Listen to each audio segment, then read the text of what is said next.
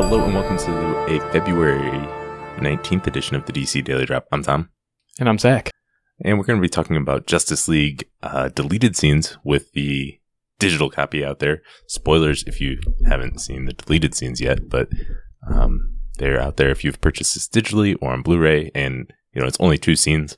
So we'll talk about them and then sort of the other stuff, what else that we know was cut from trailers or reports or things like that, and sort of what we might want to see with a Snyder cut or extended cut. First off, let's talk about the officially released stuff on Blu-ray and DVD. We get 2 scenes. The one we've already talked about was Superman looking at the suits. We talked about that last week if you want to check that out. And there's also another scene, the Jurassic Park scene, as some have called it, where Superman goes to see Alfred. What are your overall thoughts on those, Zach? I mean, I really like these, and we've talked a little bit about these scenes, but I really like these scenes just by themselves because, for one thing, that music is amazing, and put that next to anything and it makes the scene about 10 times better. And it's in both of those scenes. And then, I don't know, just being in that crazy place, looking at the suits, I don't know, it just looks really cool. And I really like Henry Cavill as Superman, and I like seeing the black suit, even if we don't see it on him. But that being said, I don't know how this would fit into the movie. So, like, how do I like it as if it were in the film? It would have had to have been a very different film for these scenes to make any sense. So by themselves, they're pretty cool, but I don't know how they would work in the Justice League film that we do have. Yeah, I think you could probably tweak and fit them in there. My guess is, I like these scenes and I think they're cool to see. My guess is what happened here and what happened with a lot of Justice League is when they get test screenings and stuff, taking my personal enjoyment of these scenes out of it, test screenings, one of the biggest complaints about Superman in this universe has been just his thoughtful face where he's thinking, he's not really doing nothing. So I could see test screenings where people say, why is Superman just walking through this space closet for a minute looking around? What's the point of that? I'm just trying to look at this from both angles here. Whereas if you love the universe so far, then you think that's a really cool scene. So I definitely get both sides of it. And I think the talking to Alfred scene would be harder to fit in unless, there's more to it. I think you would need more to these scenes to fit them in. Now, from trailers and reports and everything, a lot of stuff we think was going to be in it or have strongly been implied. Characters like Darkseid, Iris West, more from Lex Luthor and Deathstroke outside of the post-credit scene.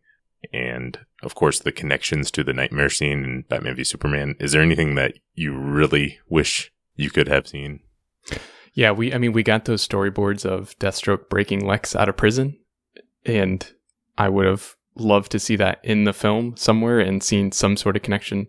Just because, especially at the end, Lex set up a lot of what was going to happen in this film, but even then, some of that stuff got deleted in Batman versus Superman, so it does kind of make sense. That being said, obviously I would have loved to see Darkseid and the connection to the Nightmare scene, but I think maybe I don't know. I think it would make more sense in a second Justice League film if that second Justice League film had been more of a direct sequel than it will be, so I don't know if or when it's ever going to fit in now. The connections to the Nightmare scene. I mean, I think obviously we'll see Darkseid at some point, but I don't know if we'll go back to that Nightmare scene. Yeah, I agree. I think, I don't know. There's a lot to talk about here. I'm really curious how Lex and Deathstroke could have fit in more. Iris and Darkseid. I think we need to preface all of this by saying there was an original plan before Batman v Superman came out of what Justice League and Justice League 2 came out. And that changed. That changed when the Batman v Superman was received the way it was. And that changed again when Zack Snyder stepped away from the film. So there's a lot of fluidity. So all of these things, I would like to see what Iris would have done, what Darkseid would have fit in. But when everything changed so much, I can see them saying, let's not have Darkseid in this because we're probably not going to do Darkseid in Justice League 2. We were thinking of Legion of Doom or something like that. So I get that from that perspective. You don't want to introduce Darkseid and then, well, I guess you wouldn't want to introduce a character and then not show them in a film for several years later, but I guess that's been done before. But you know, if a new creative team comes in and wants to put their own stamp on it, a different type of Darkseid or a different design or things like that, I get that from that perspective, and that's sort of what I get with all of the things that were cut. Also, along with that, you know, we heard the reports of a 2-hour time limit. We both are sort of in favor of the pace of the film, but what did you think on that? I mean, especially like the Iris West part getting cut, along with what you said too about, like, you know, I think with the Flash film not wanting to set up something that you're then going to have to do differently or change in the next Flash film, I think along with that, whatever role that she did have, it probably didn't contribute to the story enough or change the outcome of the story enough to make it fit into that 2-hour time limit. And so maybe that was one of the things that cut. But then the rest of the stuff, like the Darkseid and Lex and Deathstroke, I guess Lex and Deathstroke probably might be a victim of that as well, because is that technically outside the runtime? That's included in. Oh, okay. The post-credit scene. Okay, but more of them though, I could see how that could be a victim of the shorter runtime as well. But like you said, I didn't think the pacing was off, even though they maybe shortened the film a little bit. So I was still okay with it. But what do you think just in general of Kevin Tsujara saying this needs to be 2 hours and no more? Yeah, I mean, I don't make films professionally, so I don't know like what the business metrics are on like length of film and profitability and all of that sort of thing. And like you said, they showed a bunch of different versions of this film, different cuts to test audiences, and picked the one that worked the best. And maybe there was complaints about it being too long or the pacing being off, and that's where that constraint came from. But I mean, as a fan, obviously I would be okay with like a 5-hour long movie. So it's hard for me to say, yes, I'm glad they cut it down to 2 hours. Yeah, I think in general, it's ridiculous to say, oh, it's got to be 2 hours or something like that. Just to look at the other side, which I haven't seen anybody do, like what nobody's acknowledging the fact that maybe 6 months ago or a year ago, they looked at they had a 2 hour and 20 minute or 2 hour and 30 minute cut with just a ton of extra characters and subplots that didn't really fit into the main story, and it didn't work. And they said, and Kevin's, this is a hypothetical, we don't know if this happened, but maybe there was this 2 hour and 20 minute cut that had just extra plots, extra characters that didn't fit in. It was just an introduction of Iris West, didn't have anything to do with anything in the story. And they said, WB decided, let's just streamline this, cut what doesn't need to be there, only focus on the main plot, and get it down to about 2 hours. I think that is probably what happened, rather than saying, I don't know, just make it 2 hours, I don't care. That's what I'm guessing has happened, but yeah, I don't think it was an arbitrary decision that they said it has to be 2 hours. I think I agree with you. That's probably what happened, is that there was this extra setup of other characters and side stories. You know, that was a complaint for Batman versus Superman. And at least in my opinion, I think yours too, I think the film is way better when you see the Ultimate Edition that's a lot longer and those side stories and extra characters get more fleshed out and it makes sense in the bigger picture. But maybe they didn't have the time, or that just wasn't what was happening with this film. And that's when they decided to cut that sort of stuff. Sure. Yeah. And some of it could be for creative reasons, for not wanting to introduce the Iris, like you said, or any other character. And some of it could be it just didn't directly have to be there, you know, so with the plot. So I understand like a 2 hour time limit sounding terrible, and it might have been, but I think it could also be a good thing depending on why that 2 hour time limit was enforced. Yeah. So there was also the recent tweet from Josh Dickey, formerly of Mashable, who said that Zack Snyder was fired just over a year ago, which would mean January or February of 2017. I'm not really interested in getting into that unless, you know, we get more specific details or anything like that. I will say the Suicide Squadcast had a good episode this last weekend about if he was actually fired, or if, you know, something we've sort of guessed about is maybe they were in a battle with changing the film between Snyder and WB, and then, you know, personal tragedy hit and he just said, I don't want to deal with this anymore. I don't have the energy or whatever. You know, whatever happened there, I'm not really interested in getting into that until we have more official information. But do you think I think with that, I think it lessens the chance of a Snyder Cut. But if that was the case, what do you think? Do you think we'll see a Snyder Cut eventually? I mean, definitely. If that was the case, that he was, asked to leave and they didn't like what he was doing, if that had anything to do with the reason that he left, even if he's, like you said, that maybe that was just kind of the straw that broke the camel's back along with everything else. Not that I shouldn't say the straw, like these are big problems, especially the, like the personal tragedy he went through. It wasn't something light or easy to go through. But yeah, if they weren't happy with it, then I don't think we'll see a Snyder Cut. And I think that it's not like Batman versus Superman where he had all of the stuff finished and there was, the bigger film there that just got left on the cutting floor.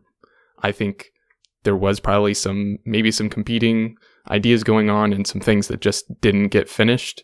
And so I don't know if his whole complete vision, if all of that footage is out there anywhere that you could put together into like a sensible film at all. Right. We know there's let me ask you that. We know there's a finished primary production, that there's a rough cut at least of that available. Would you rather see that or the original 2-film outline or script for what the 2-part Justice League was going to be? If I only had to pick one and I couldn't have the other? Yes. I think I'd rather see the original script for the 2-film just to know what that plan was and to, picture it in my mind. Yeah, I'm really curious what that was. And after BVS hit, we weren't going to get 100% just Zack Snyder film. So, yeah, I'm really curious what the original 2-film outline is, almost more than what the actual Zack Snyder cut is. But I think eventually one day down the line, we could see a Snyder cut. They might not want to do it anytime soon in the next few years because they're focused on the future. I'm kind of ready to be focused on the future of this universe, Aquaman and Wonder Woman 2 and everything like that.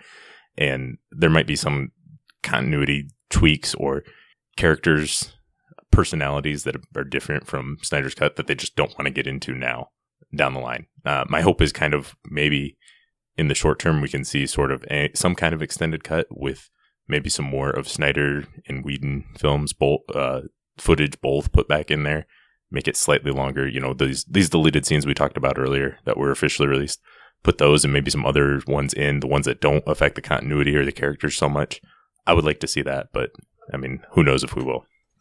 Yeah, I'd love to see that as well. And like you said, there's just so many things of Batman versus Superman that didn't really get paid off that were set up. And I don't think even the deleted scenes that there might be are going to have any of that payoff. I think all of that is, like you said, is in that original 2 scripts or treatment or whatever they had for the original 2-part Justice League film.